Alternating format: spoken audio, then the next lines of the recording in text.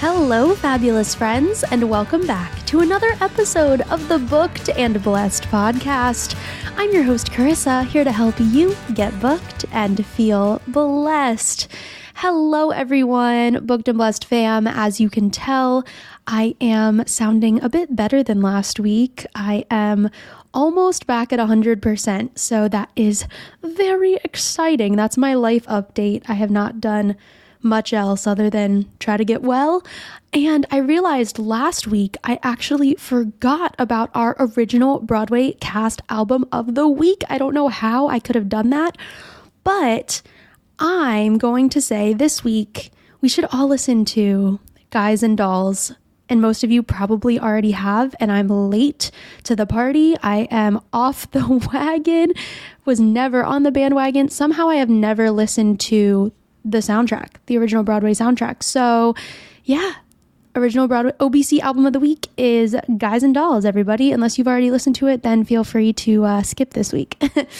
So this episode, I believe, again, will be a mini-sode.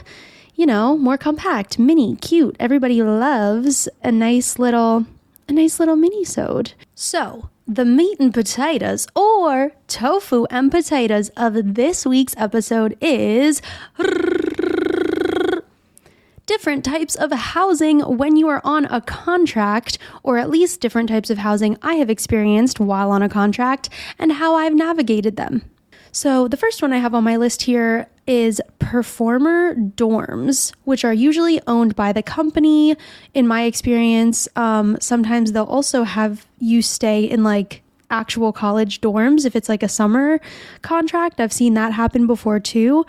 For me, I had like a dormitory type situation when I worked at a theme park, and they had like their own apartment buildings, and it was the first year of COVID. This was during 2020, and they had half capacity in each apartment. So normally I would have been sharing my space with 5 other girls, and I was only sharing it with 2 other girls. It would have been 6. I was sharing it with 2, but there still wasn't enough space for it was crazy. I could not imagine having 6 people in that little apartment. Yeah, so be aware. We did have our own kitchen and, living room area. The one room had 2 bunk beds. So that was the room where 4 girls would have stayed. And then I stayed in the room by myself, which had 2 beds, and it would have been, 2 people normally. Crazy. I don't know if they still are doing half capacity or if they're doing 6 people in a room again. On that specific contract, I also remember they would deduct $10 a day for rent, and they would just take that straight out of our paycheck, I think every 2 weeks or once a month, whatever it was. So it wasn't horrible, but it wasn't the best ever. I have also experienced performer like solo apartments where we all had our own studio apartments. That was when I worked overseas and in Japan, and each performer had their own apartment that was like, basically you walk down the hallway, you had a kitchenette with a stove, I think it was 2 burners, a fridge, a microwave that was also an oven. What else? We had our own bathroom, and then like a shower room that was attached to the bathroom that had a bathtub and a shower. That was so nice. And then our bedroom, which was like, there was a little couch in there, but then also our beds, of course. And we had a little balcony and a really nice sized closet. So that was awesome. And our rent was part of, they didn't take anything out necessarily. It was just covered. I think they took out $10 a month for the Wi-Fi, which, you know what? I'll take that any day of the week. And our company, the company I worked for, owned the building. So it was basically like all the performers lived in the same building. It was pretty nice. But when we first got there, there wasn't space for us to move in originally because, people's contracts hadn't ended yet. So we were living in another area of the city, just a few of us that were in the same show.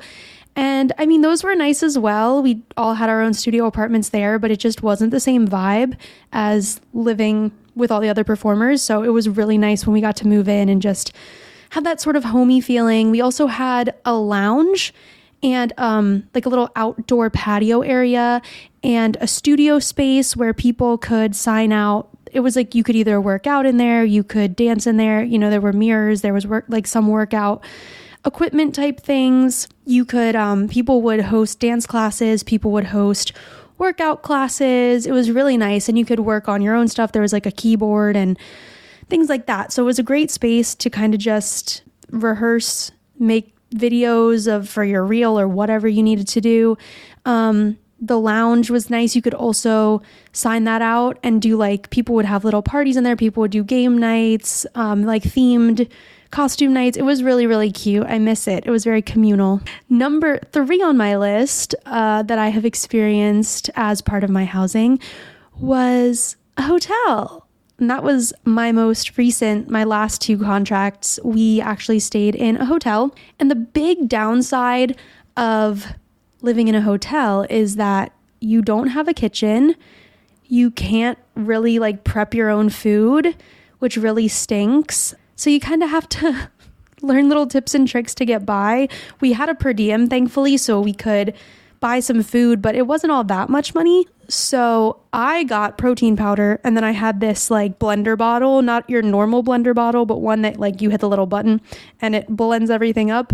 And that was pretty nice just for little snacking things. I would obviously get a bunch of snacks. We had a mini fridge, so I would use that. We also did not have microwaves in our hotel room, so that we would have to go down to the lobby to microwave anything, which really stunk. But I learned a little hack, a little cheat. They had a storefront for a service that meal preps that I actually used prior and had it shipped to my house.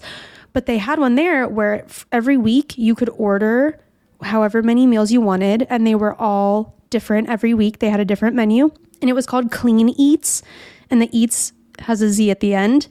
And basically I would, on the Sunday before, I would put my order in, and then on Tuesday I would go and pick up my food and put it into my little mini fridge, and then just either microwave them at the theater or microwave them down in the lobby. And that kind of helped me, number 1, save money, and number 2, not eat absolutely horribly. Because I love cooking for myself, and that's one of my simple joys. And I don't know, I think energetically it is really good for you to cook your own food because you're putting your own energy into it and love into it. And when someone else is making it, it's just not the same. But Clean Eats was a good middleman there. Number 4 on my list is sometimes you have to find your own housing.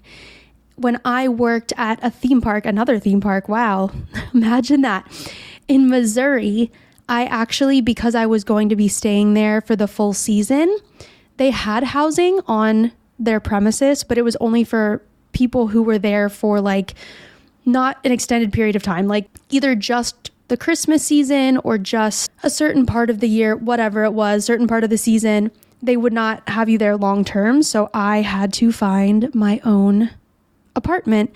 And thankfully, I reached out to the hiring manager, whoever had been in contact with me, and said, hi, do you know anybody who is looking for a roommate or any of the other performers? They put me in contact with the girl who I ended up living with. She had already been living in that area and was a resident, had been living there for a while, had her own condo, and the rent was only $400 a month. I had my own room, I had my own bathroom, and she had a really cute cat, and it all worked out. I kind of just, gave her my rent money, sublet from her because she was the owner of the condo. And yeah, thankfully that happened. But I know other people, other performers who have teamed up with other performers who are moving there, and they'll lease an apartment, or sometimes, depending where it's at, you can go on Facebook groups or Facebook Marketplace and see who's subletting, or if they'll let you do a short-term rental. Which brings me to the next thing on my list, which is Airbnbs. So sometimes, as well as renting or subletting, you can contact someone on Airbnb and ask if you can do a longer term stay, and they will sometimes reduce the price for you and make it more reasonable instead of, doing nightly. I know a couple people who have gone that route. And also, in addition to that, sometimes theaters will rent Airbnbs for the cast.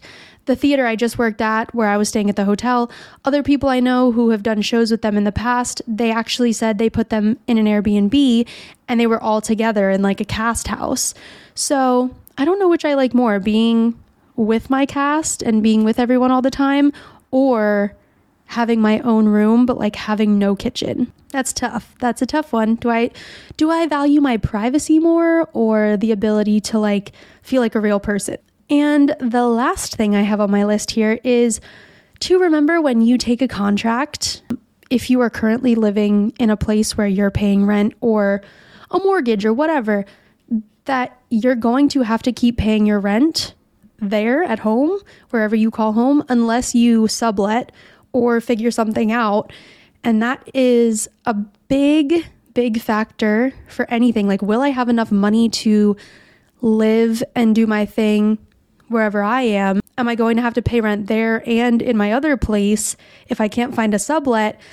They're just, points and factors that you should have in mind when deciding whether or not to accept a contract. So when housing is provided, it is definitely a major plus for me, because I do have an apartment in Brooklyn, to not have to pay a second rent, if that makes sense. And that's really all I have for you this week, everyone. Those have been the different types of housing that I have experienced. I've actually, surprisingly, never been in a cast house with like my entire cast, which is probably good, depending how long the contract is, because I've heard that sometimes it can get crazy. It can feel like a reality TV show. But DM me any of your experiences with housing, if you've had anything different, if you have had a cast house, what that was like, your weirdest housing, or some of your favorite housing that you had when you were away on a contract. I want to hear it all. And that's all I have for you this week. I hope next week I will be at 100% for you guys. If this podcast has brought any value to your life, I humbly ask that you give me a little 5-star rating, a sweet little review, and while you're at it, why not give me a little subscribe, a little follow, so you can be the first to know when new episodes drop every Monday. And as always, if you have any comments, questions, concerns, burning inquiries, you know what it is. Send them on over to @BookedAndBlessedPod on Instagram, or @Carissa Hope, that is KARISAHOPE, and I will either message you back, or maybe if you would like, I can answer your question on the pod. That's right, live and in person. We can zoom you in. I don't know. We'll do what we can. And with that, I hope you have a magnifique Monday. And I hope you have a magnifique Martin Luther King Jr. Monday, and an even better rest of your week. Let's get booked and blessed, y'all.